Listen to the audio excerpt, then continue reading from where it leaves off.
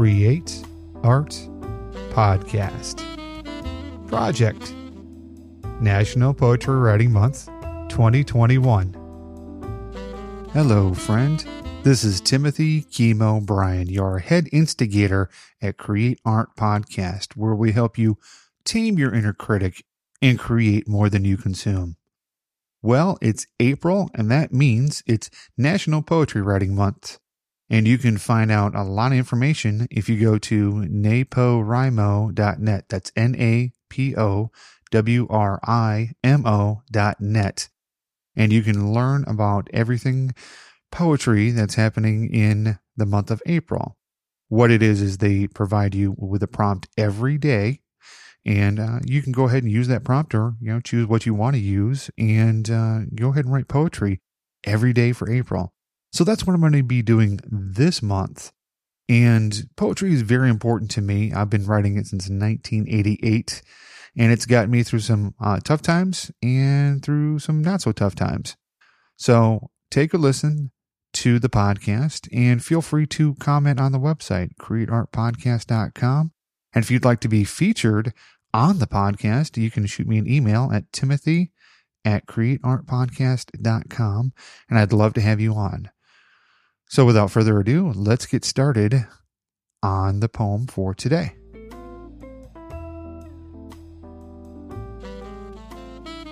All right, thank you for coming along on this journey with me. We are on day 25, 5 more days to go, less than a week. And today's prompt is write an occasional poem. What's that about? Well, it's a poem suited to or written for a particular occasion. This past January, lots of people usually don't encounter poetry got a dose when Amanda Gorman read a poem at President Biden's inauguration. And then she followed it up with a poem at the Super Bowl. Not traditionally an event associated with verse.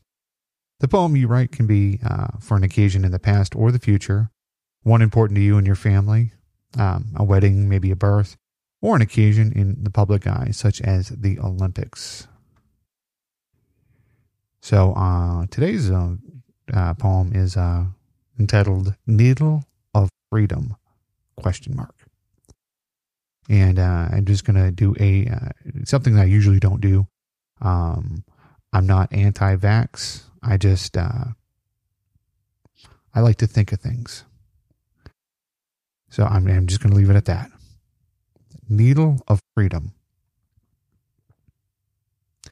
We have stayed cooped up like scared children for over a year, searching for hope and comfort from any snake oil salesperson to appear, begging for a return to normal, begging to live our lives again.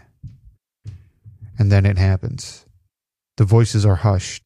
We cobble together, standing in lines to receive our release.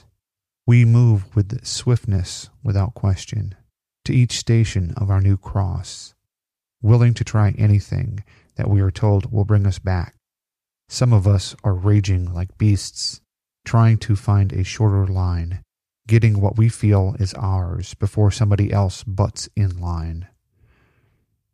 I am the first of the family to test my mettle with the promise. I am swept here and there with the others assembled.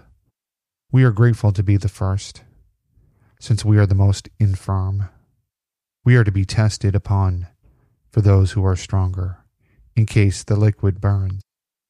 We murmur our thanks to the nurses and say a silent prayer to our own accepted deities that this will return us to society. But this return that we so prize, we are reminded of the atrocities that we have incurred upon each other. Soon we will be back to living like there was no yesterday, and the practices that kept us alive will be forgotten on the morrow. Thank you for listening to today's episode of Create Art Podcast, where we help you tame your inner critic and create more than you consume.